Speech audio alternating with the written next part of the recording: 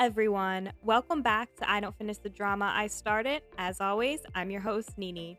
And much like the title of this podcast, I had no trouble starting the NBC Netflix drama Tomorrow, but had all the trouble in the world finishing it. So after a very long hiatus away, I dug deep and focused on my main two motivations for reaching the conclusion of this drama. My love for Ryeon and my desire to get to the bottom of the relationship between Guran and Park Joon-gil. And in today's episode, I will indeed be discussing that answer. As usual with this show, there is a trigger warning, so please tread carefully. Now let's get into it. After finishing the entire series, I really believe that the relationship between Guran and Park Joon-gil was the ending point that we were trying to get to the entire time. And it's crazy to me that out of 16 episodes, we really only spent the last 2 getting through that. So honestly, I thought it was kind of just rushed, but that could have been me. But before I get into them, let me try and recap any important points really quickly. Basically, throughout the entirety of the show, we see all 3 members of the risk management team spiral out of control, and Choi Junwoong becomes the first member to spiral. Essentially, there's a broker who organizes people online to gather together and end their lives at once. He does this by pretending to also be in a difficult situation and looking for a way out himself. He goes off on his own after pretending to be trying to join the group and does not tell anyone that he's going after the broker. He gets who is who mixed up, and after successfully getting most people there to change their mind and leave, he fails to convince the real broker to call things off and eventually gets beaten and tied up in a boarded up room with nitrogen being released into the air. Luckily, Guran and Ryunggu manage to save him in time, but after chasing the broker, he beats him to within an inch of his life before Guran convinces him to stop. The broker shows absolutely zero remorse for what he's done and all the lives he's ended, and then takes poison to try and escape facing any legal consequences. But Guran tells Choi Junwoong that their job is to save people no matter what and convinces him to call for an ambulance. Also, coincidentally, Park Joon-gil shows up and after saying some ominous words to the broker, leaves. While being transported to prison, the bus breaks down, and as the guards go to check it out, Park Joon-gil comes to claim the broker's life and the bus goes up in flames. Good riddance. We also begin to see the connection between Guran and Park Joon-gil in this episode. She feigns innocence and the episode ends there. After a breather with pretty low-key cases that included a dog that belonged to VIXX's N, the second person to spiral out of control is Ryunggu. He's been following his mom around to ensure that she is safe and that her pregnancy goes well. In episode 11, we learn that when Ryunggu was still in the world of the living, his mom was a former prostitute for a high-ranking official. She had been living diligently after Ryunggu was born, but with that official back in town, he calls for her once again. She refuses to be of any use to him and later gets attacked by the official's guards. Ryunggu hears of what his mother once was and becomes upset that his mom was once a prostitute and essentially says that he wished he was never born to her. His mother becomes upset by this and ultimately decides to end her own life. Years later, Ryunggu is working as essentially a security guard or a manager of an opium den who performs his job really well and gets praised for never using the drug. However, Ryunggu overhears some men talking about what happened to his mother, something that he didn't previously know, and becomes enraged. He kills the official and his men, and realizing that his ties to his mother have been severed, smokes opium for the first and last time in his life. Also, special note, Guran was the one who escorted both Ryunggu and his mother to the afterlife. Now, all of this has greatly affected Ryunggu, who has been searching for and watching over his mother in all instances of his reincarnation. It comes to a head in the previous episode, episode 11, when their case deals with sexual assault. Due to the similarities between what happened to his mother and what happened to their next case, a girl named Uni, Ryunggu's emotions get out of control. As a brief overview, Uni was out late one night drinking separately, but at the same bar as her twin brother Yoonjae.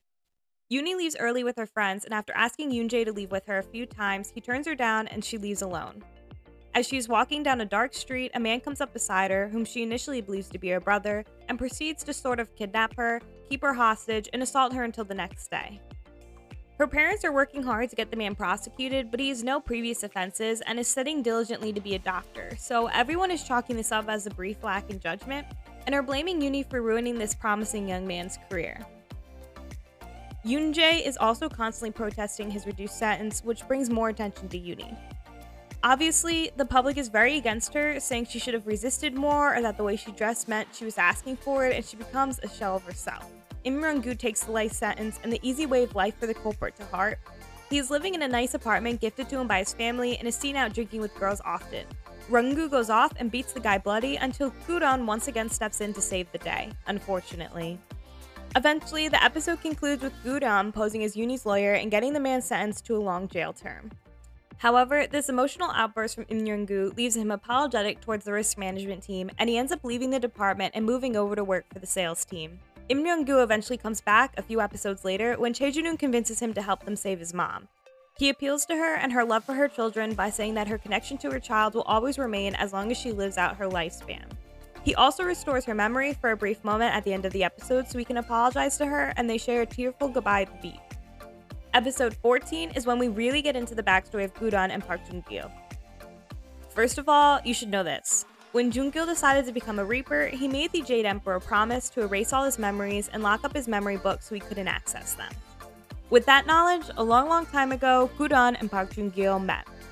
Gudan rescues Jung-gil when they were both young after he gets bit by a snake while hunting in the forest, and basically from there on out they fall in love. Jung-gil intends to become a high-ranking military official, which, good for him, and this poses really no promise he and Gudan get married in a lavish ceremony.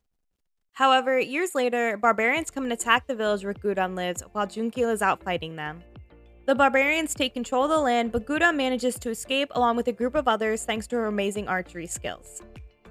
When the group manages to find their way back to their occupied territory, they're originally turned away as their country feels that they must have done something special to warrant a safe return. As the guards threaten to execute Gudan as she enters, Park Jung-gil comes and saves the day, but unfortunately, the sentiment towards her and the others who returned is really poor. They call them essentially the returned woman, and basically talk about them a lot behind their backs and about what kind of favors they must have granted to the barbarians to come back alive. This causes Park Jung-gil's mother to try and convince him to divorce Gudan to better their family's image. After he refuses, Park Jung-gil's mother speaks to Gudan, hands her a well-concealed knife, and tells her to essentially do the right thing by Jung-gil. Gudan initially holds off on doing anything drastic, but one night, Park Jung-gil overhears other men speaking poorly about Gudan, and he ends up killing them. Gudan is really upset that he has wielded his sword in anger and ends up taking her own life to spare him from doing anything else that is just as drastic, thus severing their ties to one another. In episode 15 and 16, Gudan absolutely loses it.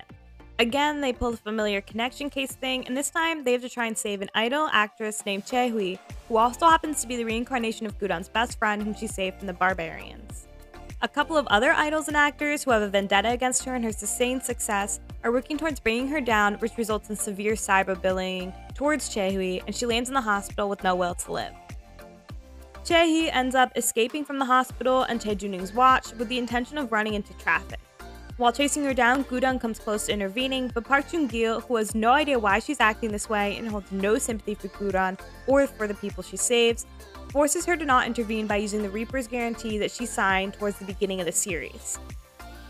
A car accident lands Chae-hui back in the hospital, and this is when Gudan spirals. Gudan goes on a mission and basically attacks anyone who ever had any ill will towards Chae-hui. The other celebrities trying to take her down, the reporters writing false news articles and taking bribes to set her up, the anonymous commentators writing hate comments, the celebrity vloggers making malicious videos about her. You name them, Gudan is there to beat them up. And despite the ability to calm everyone else down when they are at their breaking point, both Im Ryunggu and Choi Junwoong, and even the Jade Emperor, are unable to reel Gudan in. The Jade Emperor decides that with the incoming threat of an uprising led by Ha Dae-soo, the king of the underworld, the best course of action is to disband the risk management team, send Im Ryunggu back to sales team, and Choi Junwoong back to the editing team, and let Ha Dae-soo have his way and arrest Gudan and take her back to the underworld. Unable to allow this to happen, Choi Junwoong takes things into his own hands with the help of Im Ryunggu. He decides to get the only person who can help them on his side, Park Jung-gil.